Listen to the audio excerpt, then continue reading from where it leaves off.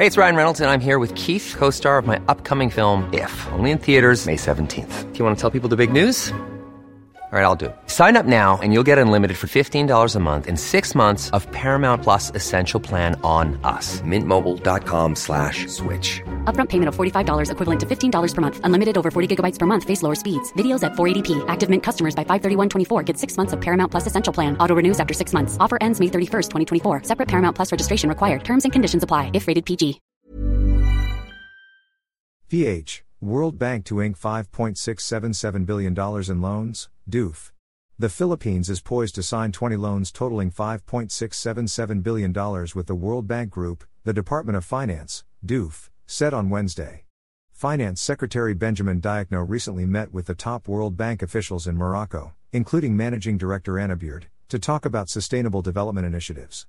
Diakno discussed the country's growth prospects and how the World Bank could assist in digitalization, water and sanitation, healthcare, education, rural development, energy distribution and public-private partnership reforms, the DoF said.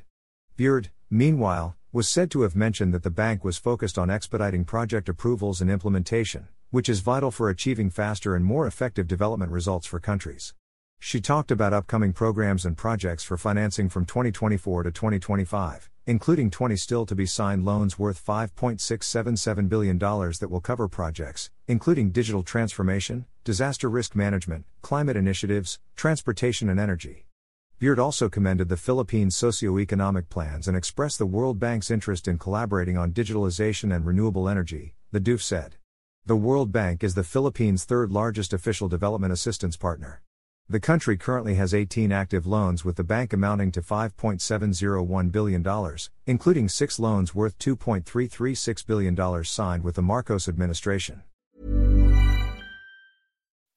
When you make decisions for your company, you look for the no-brainers. If you have a lot of mailing to do, Stamps.com is the ultimate no-brainer. Use the Stamps.com mobile app to mail everything you need to keep your business running with up to 89% off USPS and UPS. Make the same no-brainer decision as over 1 million other businesses with Stamps.com. Use code PROGRAM for a special offer. That's Stamps.com, code PROGRAM.